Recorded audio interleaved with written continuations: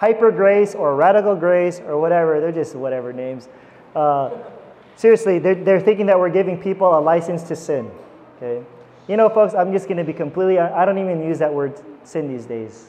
Like it just sounds so Christian-y to me, right? Hey, did you sin, brother? You know, I'll just be like, are you hurting yourself?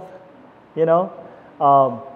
So for me, folks, when I talk about the grace of God, I'm not saying do whatever the heck you want.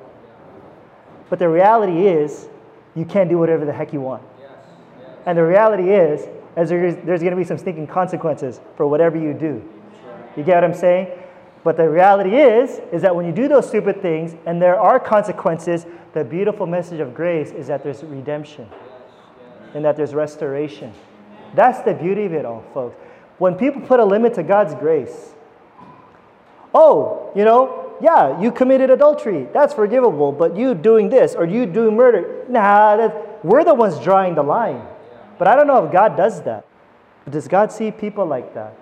And I would say, you know, God doesn't condone those things, but the reality is those things are forgivable, folks. There's nothing beyond God's grace.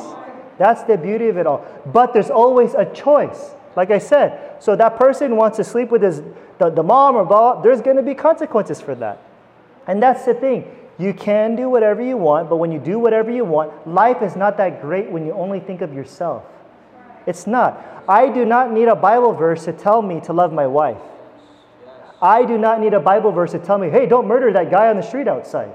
You don't need that. Wouldn't that be really crazy? And be like, oh, I didn't know I'm not supposed to murder the guy across the street. I didn't know the Bible.